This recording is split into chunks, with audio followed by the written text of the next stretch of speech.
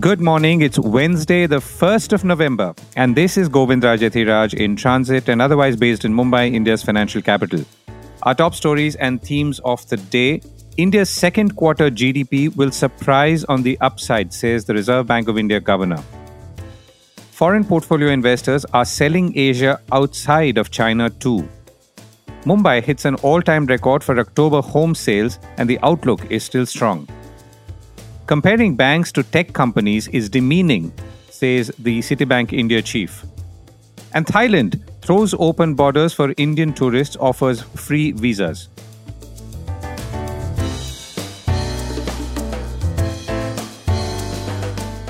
This is a core report with Govindraj Athiraj. India's GDP growth and the upside. Reserve Bank of India Governor Shaktikanta Das has a penchant to drop hints to numbers which he clearly knows more about, possibly in an attempt to assuage fears, if any, in this case of a slowing economy. So when he says so, he means so, going by my own experiences of his utterances. India's second quarter gross domestic product GDP growth figure in all probability will surprise everyone on the upside, he said on Monday at the Business Standard BFSI Summit 2023. Looking at the momentum of economic activity, looking at a few early indicators, I can say that the second quarter GDP number, as and when it is released at the end of November, in all probability will surprise everyone on the upside. I guess what that means is it will surprise everyone on the upside. India recorded a GDP growth of 7.8% in the April to June quarter of 23-24 against 13.1% in the year-ago period, according to the National Statistical Data Organization. India still remains the fastest growing major economy, as China's GDP in the April to June quarter was 6.3%. Das told the Business Standard the biggest challenge to the global economy is the evolving geopolitics and its fallout with regard to financial markets and global growth. New flashpoints are developing, new geopolitical conflict points are evolving. So geopolitics today poses the biggest risk for growth, not just for India, but the world as a whole, he said. In early October, the International Monetary Fund, or IMF, raised its 23-24 GDP growth forecast for India for the second time in 3 months to 6.3%, 20 basis points higher than what it done in late July. Markets are steady.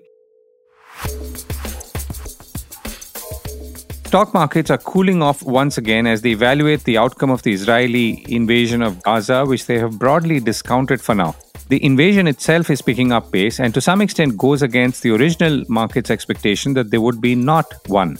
Nevertheless, markets are steady and oil is still holding around $88 a barrel. The World Bank, meanwhile, said on Monday it expected global oil prices to average $90 a barrel in the fourth quarter and fall to an average of $81 next year as slowing growth eases demand, but did warn that an escalation of the latest Middle East conflict could spike prices significantly higher. The World Bank's latest commodity markets outlook report noted that oil prices have risen only about 6% since the start of the Israel-Hamas war, while prices of agricultural commodities, most metals and other commodities have barely budged. The World Bank's large disruption scenario approximates the impact of the 1973 Arab oil embargo, shrinking the global oil supply by 6 to 8 million barrels per day, which could drive up prices to $140 to $157 a barrel, a jump of up to 75%, reported Reuters. Well, back home in the Indian stock markets, the BSE Sensex ended about 238 points lower at 63,875, while the Nifty 50 closed down at 19,080, down 61 points. Meanwhile, global funds are offloading emerging Asia equities outside of China in droves as broader risk appetite cools amidst concerns over a stronger dollar, which we've been reporting here, higher borrowing costs, and, of course, geopolitical tensions, according to Bloomberg. Foreign investors have sold nearly $11 billion of shares in October, taking the 3-month sell-off to about $27 billion, says data that's been put together by Bloomberg. Now, this apparently is the longest bout of selling since last June, when the Federal Reserve's tightening cycle and lockdowns in major Chinese cities was spooking investors. So foreigners have pulled more than $4 billion worth of stocks or shares from Taiwan this month, while redeeming more than $2 billion from Korean and Indian markets. So this is the number that you see, or the equivalent of which, when we talk about foreign portfolio investors who've been consistently selling in August and September and October now. Meanwhile, China's stock market also continues to see outflows amidst persistent concerns about the health of the property sector as well as the weak broader economic recovery, said Bloomberg. Gold prices are too high to buy. Back home, gold prices near record highs could dampen demand in India during the peak festival season and lead to the lowest purchase volumes in 3 years, the World Gold Council said on Tuesday. Indian gold consumption in the July to September quarter rose 10% to about 210 tons as both jewelry and investment demand improved due to a correction in local prices. India is the world's second largest gold consumer, and a drop in purchases could limit a rally in gold prices, the World Gold Council has said, and as reported by Reuters. On the flip side, falling demand for gold imports could also help narrow India's trade deficit and support the rupee. Gold smuggling, by the way, going by the number of seizures, is increasing, in step, of course, with higher import duties, something that most economic policymakers have warned through the years or over the years, but an advice that's rarely heeded for whatever reason. Now, gold demand in India usually strengthens around this time of the year, along with the wedding season and, of course, Dussehra, which just passed, and Diwali that's coming up, when buying gold is considered auspicious. Local gold prices jumped this week to about 61,396 per 10 grams, and that's near the all-time high of 61,845 rupees hit earlier this year. And in the December quarter, demand is expected to be lower than last year's 276 million tons, according to the World Gold Council. So, overall demand for 2023 could fall to about 700 tons, the lowest in 3 years, down from 774 tons a year ago, according to a World Gold Council official. Higher gold prices have been prompting some people to sell their old jewelry and coins, leading to a jump in scrap supplies by 37% from a year ago to 91 tons in the first 9 months, again from the World Gold Council. Real estate is booming, this time in Mumbai. Yesterday, we spoke of how luxury properties are on a tear across the country, with cities like Hyderabad leading the pack. Luxury homes continue to grow, and faster than affordable homes now, after the tide turned a few months ago. The last 9 months, for example, has seen a 115% rise in luxury home sales over the previous year, according to real estate consulting firm Anarok. And luxury homes are usually pegged at costing more than 1.5 crore rupees. New numbers out for Mumbai from real estate consulting firm Knight Frank says that Mumbai saw its highest October performance ever, with a 25% increase in registrations and a 15% increase in stamp duty collection, which of course goes to the government of the state. Mumbai City, which is under the BMC jurisdiction, in October 23 is estimated to have registered 10,523 properties. Now, these numbers, of course, reflect both new as well as resale numbers, and like I said, are hitting all-time highs all over. Of the overall registered properties, residential were about 80% and about 20% are non-residential. Like elsewhere, and as is increasingly the case now, properties more than a crore of rupees are selling more, touching 56% of the total in October 23, or more than half compared to 50% last year. The state government is obviously raking it in with stamp duty up 25% year to date. That's from the beginning of the year to now, at about 9,200 crores. So high property prices coupled with higher interest rates has impacted property registrations below the 1 crore rupee threshold.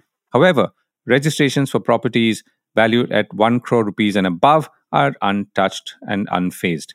I reached out to Vivek Rathi, Director Research at Knight Frank, and I began by asking him, if prices were indeed rising everywhere as we were seeing, was it a reflection of inflation or sheer demand? Particularly if we're talking about property prices, the initial part of the price rise which happened in 2021 and 22 happened on the premise of inflation. Since then, more than the argument for inflation or increase in construction cost, it is now purely the strength of consumer demand which is leading to this price rise. And why I say this is because, not particularly for Mumbai, but there are many markets where the price rise has been ahead of increase in construction cost, which kind of substantiates this argument that why it has moved beyond the construction cost increase. Right. And if people are buying properties in the manner that are they buying mostly for end use, or is it people buying multiple properties? Because there are a lot of anecdotal stories about multiple property searches and NRIs. I'm just trying to understand, where is the key demand drivers, or where are the key demand drivers coming from? So in the market structure of today, like let's say for instance, in case of Mumbai, when we're recording 10-year, 11-year best sales, it's kind of very on a stable foot, particularly because these are end users who are driving this.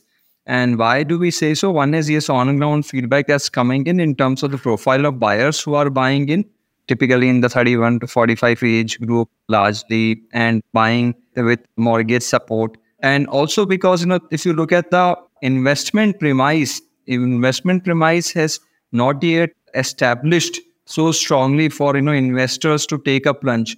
There are other asset classes also which are doing very well in terms of price appreciation or total return prospect, and which is why right now most of the activity is being driven by end users.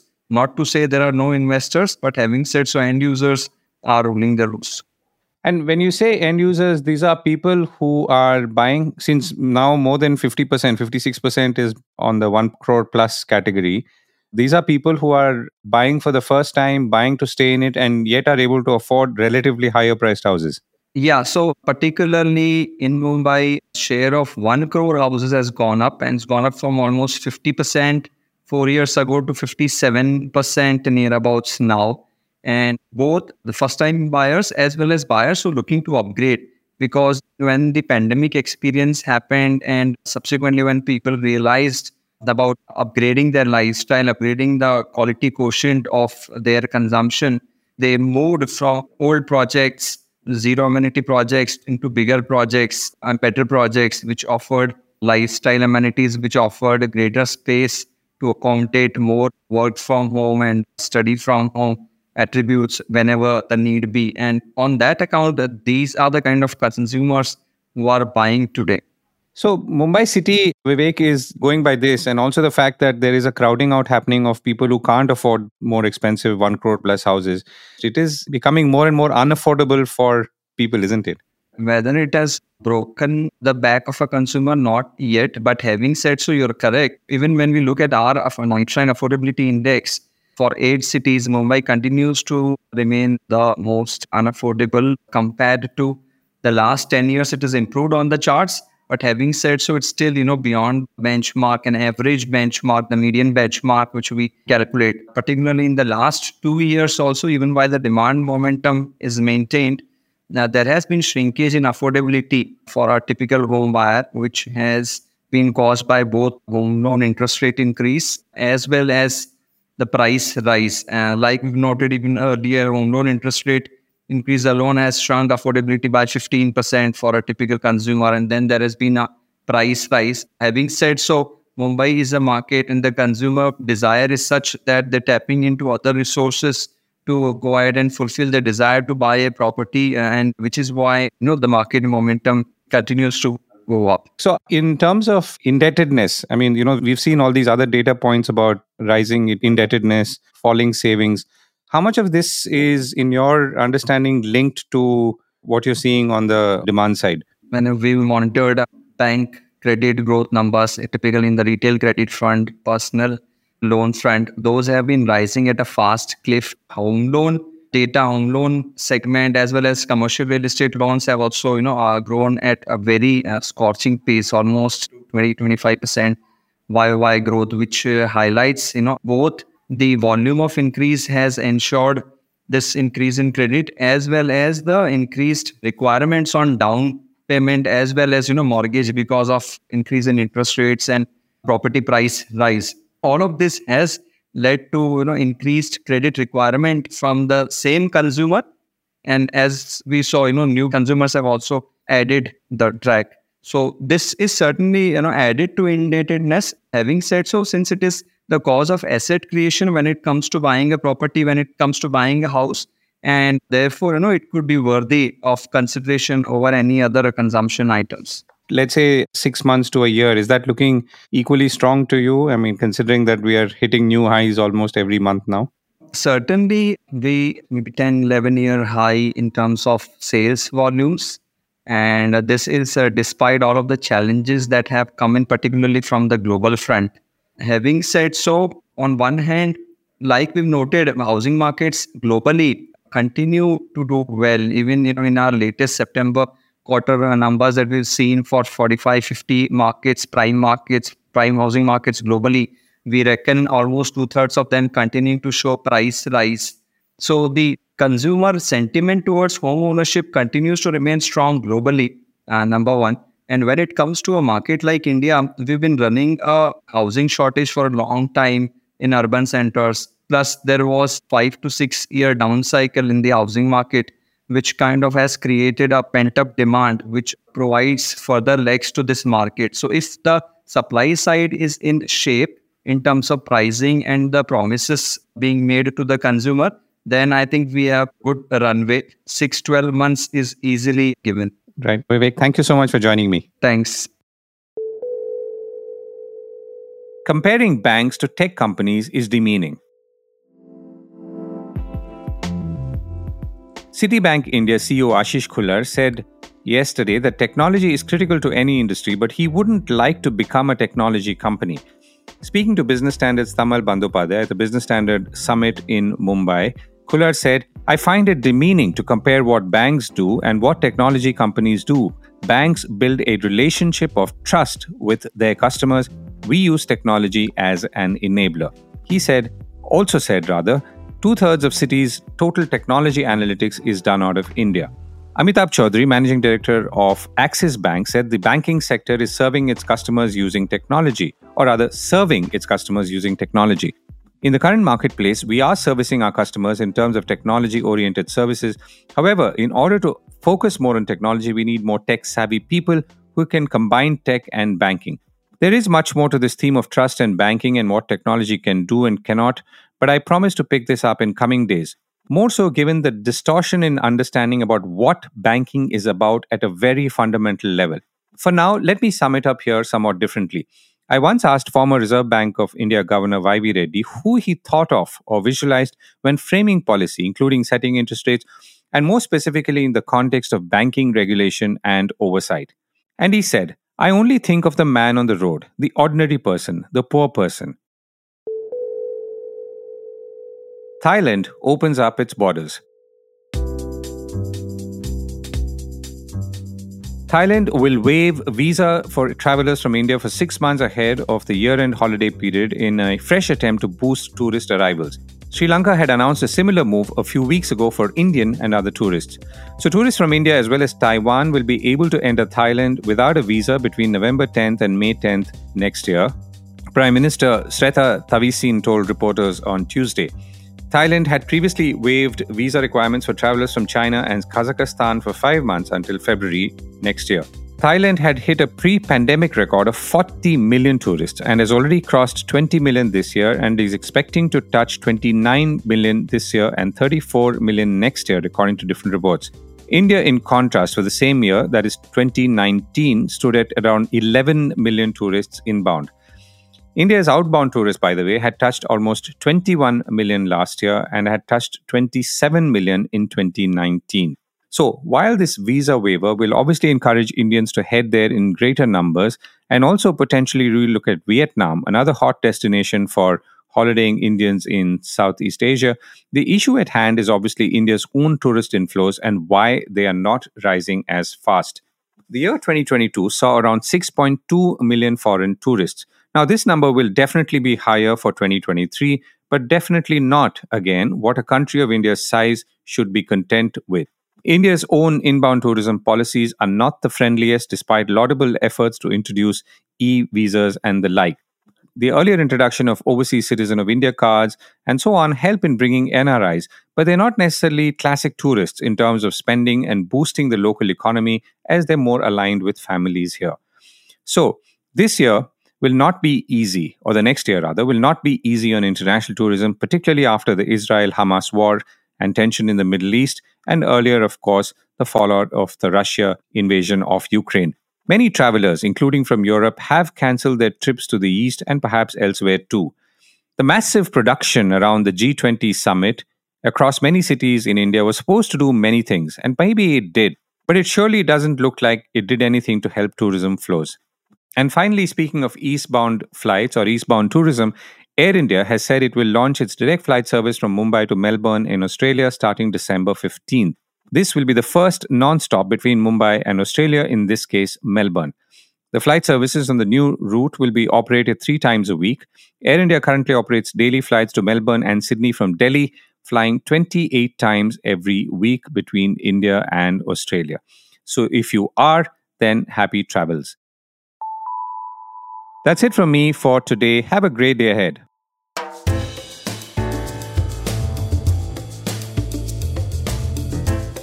This was the Core Report with me, Govindraj Ethiraj. Do stay connected with more of our coverage at the Core. You can check out our website or sign up to our newsletter at www.thecore.in. That is www.thecore.in, or follow us on LinkedIn, Twitter, and Facebook as well. Now, we would love your feedback on how we can make business more interesting and relevant to you, including our reporting on India's vibrant manufacturing sector. Write to us at feedback@thecore.in. Thank you for listening.